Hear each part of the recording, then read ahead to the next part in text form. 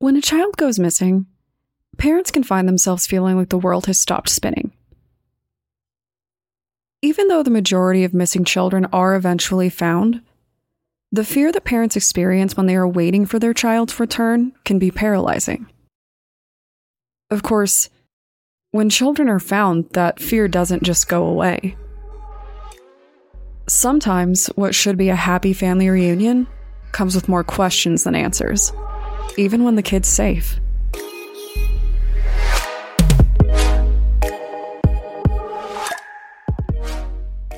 My name is Brienne, and I'm the host and creator of Among the Dirt and Trees, a show where we explore true crime cases that occur out in nature.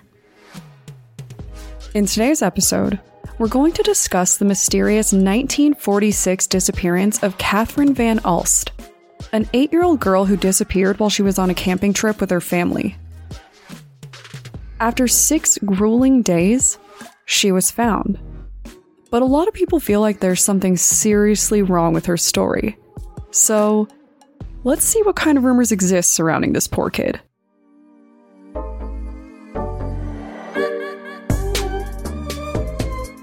So, I have been receiving some messages from you guys that I did kind of want to address. Funny enough, there is a pretty even split between people who want the show to be longer and people who prefer the convenience of the episode length. So, I wanted to kind of do a temp check with you guys. Now, if you've been listening to the show for a long time, you know that I'm pretty committed to the length of the episodes. As a business owner, I don't have a lot of free time.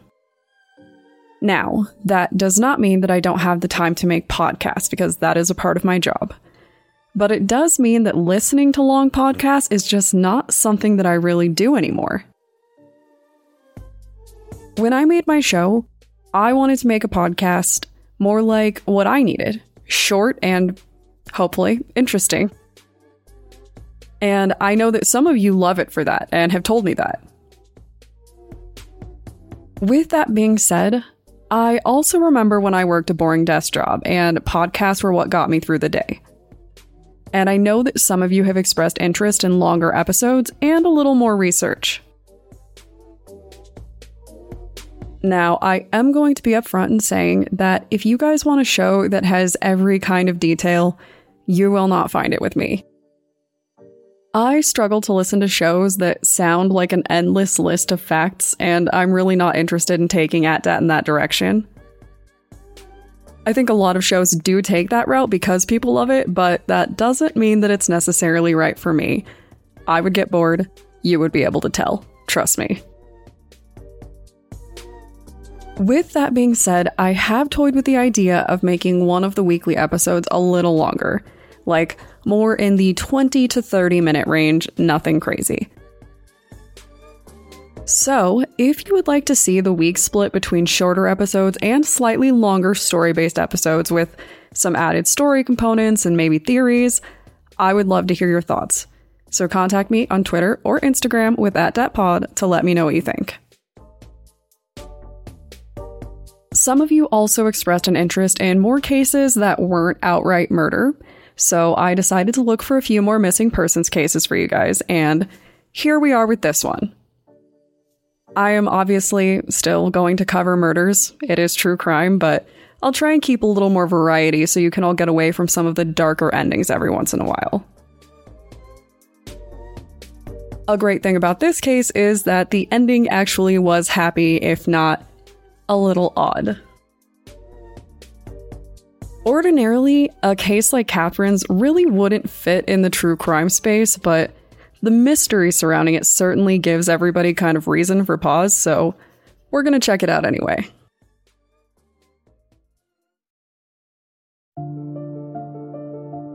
Catherine was only 8 years old when she went out into Devil's Den State Park in the Ozarks with her family.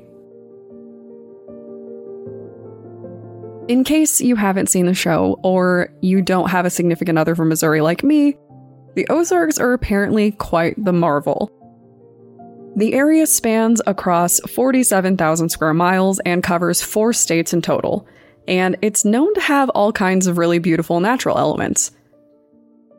The famed Lake of the Ozarks is considered a fairly dangerous place, and with all of the wilderness that the Ozarks offer, suffice it to say that it isn't particularly safe, especially for a young child. One moment, Catherine was playing with her brothers and having a blast doing kid things. They were playing in water, there was some fresh air, and I'm just kind of imagining the human equivalent of a group of puppies just jumping on each other and having fun. Probably with more yelling and, less barking. But at some point, Catherine wandered off.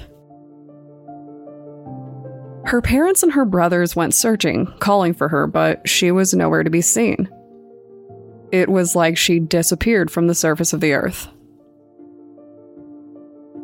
Some of my research pointed out that the area where she went missing also had quite a few adults go missing with some less than favorable outcomes in the end. So, naturally, everyone feared the worst.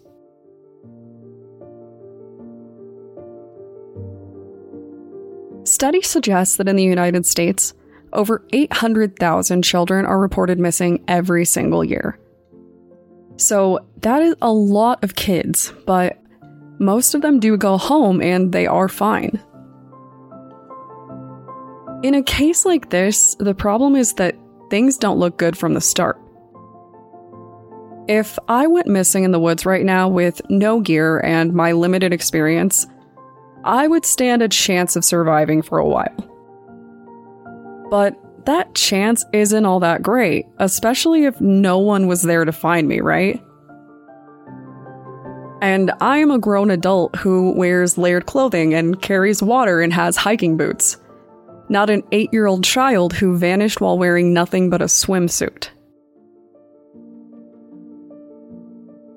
While people were searching for Catherine, they really thought that they were searching for a body. And as more days passed, the likelihood of that being true went with it. Now, searches can be chaotic in the forest, but they do also use some pretty specific approaches to make sure that search groups cover as much ground as possible and don't miss anything. The searchers checked and even rechecked certain areas, and on the 6th day, they got lucky.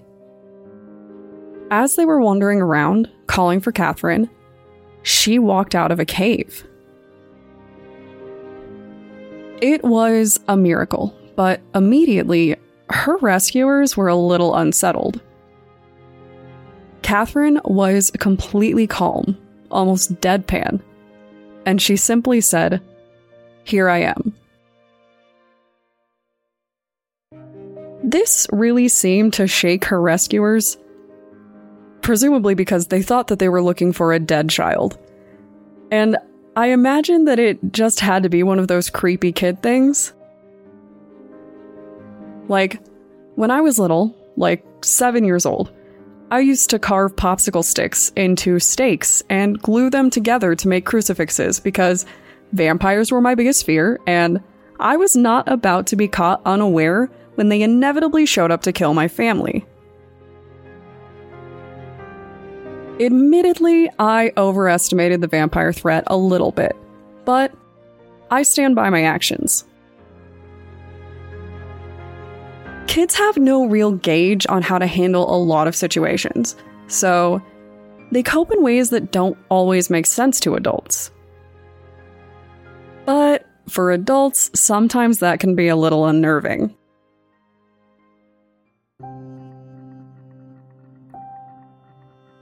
No one expected to find Catherine alive, and they weren't really sure how she managed to stay alive at all. So, suffice it to say that there were some questions and some very strange theories surrounding this. According to Catherine, she was able to find shelter in the cave, which had clean pools of water. She told her rescuers that she survived by living off of berries in the area, and she seemed completely fine, if not totally dazed and kind of detached, which seems fair. So, what happened, and why was everyone so unsettled by this? First, everyone was shocked by the fact that she was found over 9 miles from her family's campsite.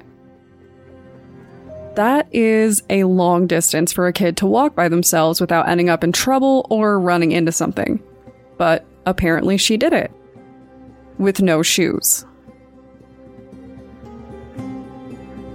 Something that did make me laugh was the fact that the articles on this seemed to really stress the 600-foot elevation gain, which might be notable out there, but isn't much for Colorado, even for a kid. I feel like that's pretty standard on a lot of trails, but what is shocking is that even though Catherine was found an estimated 9 miles from the campsite, the path that she is believed to have walked is actually over 30 miles in total. So, that's a lot. And then there was the thing with the berries. Catherine was in an area where the berries are largely toxic. Are there good berries? Yes, but there was a lot of potential for Catherine to eat a toxic berry instead, so she got pretty lucky for having no idea what she was doing. Catherine also said that she shouted for the people who were searching for her because she could hear them on several occasions, but that no one ever seemed to hear her. And then she said the most disturbing thing of all. Catherine said that she didn't really remember much about being gone. And Catherine is not the only person to go missing like this and have the same kind of story when they get back. We can always make the case that the trauma distorted her memory and time, but a few things about this case just don't seem to sit right with a lot of people. The area where she was hiding was checked on multiple occasions, even with dogs. In fact, Catherine said she remembered the dogs and said that she was too afraid to approach them. Now, that is fair, but if a little human girl could notice the dogs, how could these trained animals not notice her? Why couldn't anyone hear her? And what is Catherine forgetting about her time in the woods? Let's talk through some of the theories from the internet. When someone goes missing in the woods and shows up with minimal injuries and a missing memory, people have a tendency to rally behind a pretty specific theory. Aliens. The idea that Catherine was abducted by a UFO is actually fairly prominent online. People think that she might have been snatched up by a beam of light and then dropped back down in a nice safe cave with a new understanding of which berries to eat. Personally, I don't like this theory. Not because I don't believe in aliens, but because I refuse to for the sake of my own mental health. I will face down any of humanity's last stand apocalypse monster scenarios, but if the world ends with aliens, I quit. That's it. I'm out. I am not getting put in a human zoo for extraterrestrial entertainment, so I've drawn the line. Another interesting theory that certainly comes with a heavy dose of superstition is that Catherine was actually lured away from her family by a ghostly apparition. Some folks believe that Catherine was visited by the ghost of the area and tricked into leaving her family behind. I'm not saying that I believe in this theory, but I do think that it's my favorite outside of something comparable to the plot of Ice Age or Homeward Bound: The Incredible Journey, where animals took care of her until the humans arrived. The idea that Catherine could have been split between our world and some kind of ghost world while hanging out with a ghost for a week is certainly something. And of course, there are the more realistic theories. Is it possible that Catherine saw something truly disturbing out in the woods that caused her to run and lose some of her memories? Did Catherine witness some kind of frightening ordeal with humans or animals and kind of shut down because of it? It can happen. There is also the possibility that Catherine was temporarily abducted and then abandoned in the area. Trauma could cause the loss of memory, and it would explain how she ended up somewhere with water and a food supply. The idea of a kid showing up perfectly fine after almost a week in a dangerous forest is definitely interesting, and I understand why people are so keen to come up with stories about it. It's probably just the bizarre sight of a dazed little girl calmly waiting to be rescued that set people on edge, but it's something that a child this young could survive out there at all, especially without help. No matter what, I am sure that her family was just glad that she's safe, whether she took a ride around the galaxy or not. I know this case isn't the most serious, but I hope that you enjoyed some of the fun theories and the eerie details all the same. So, if you want to let me know which theory is your favorite, the fine details of your apocalypse survival plan, or what I can do to make Among the Dirt and Trees your favorite podcast, contact me on Twitter or Instagram using the tag @DatPod. Thanks, guys.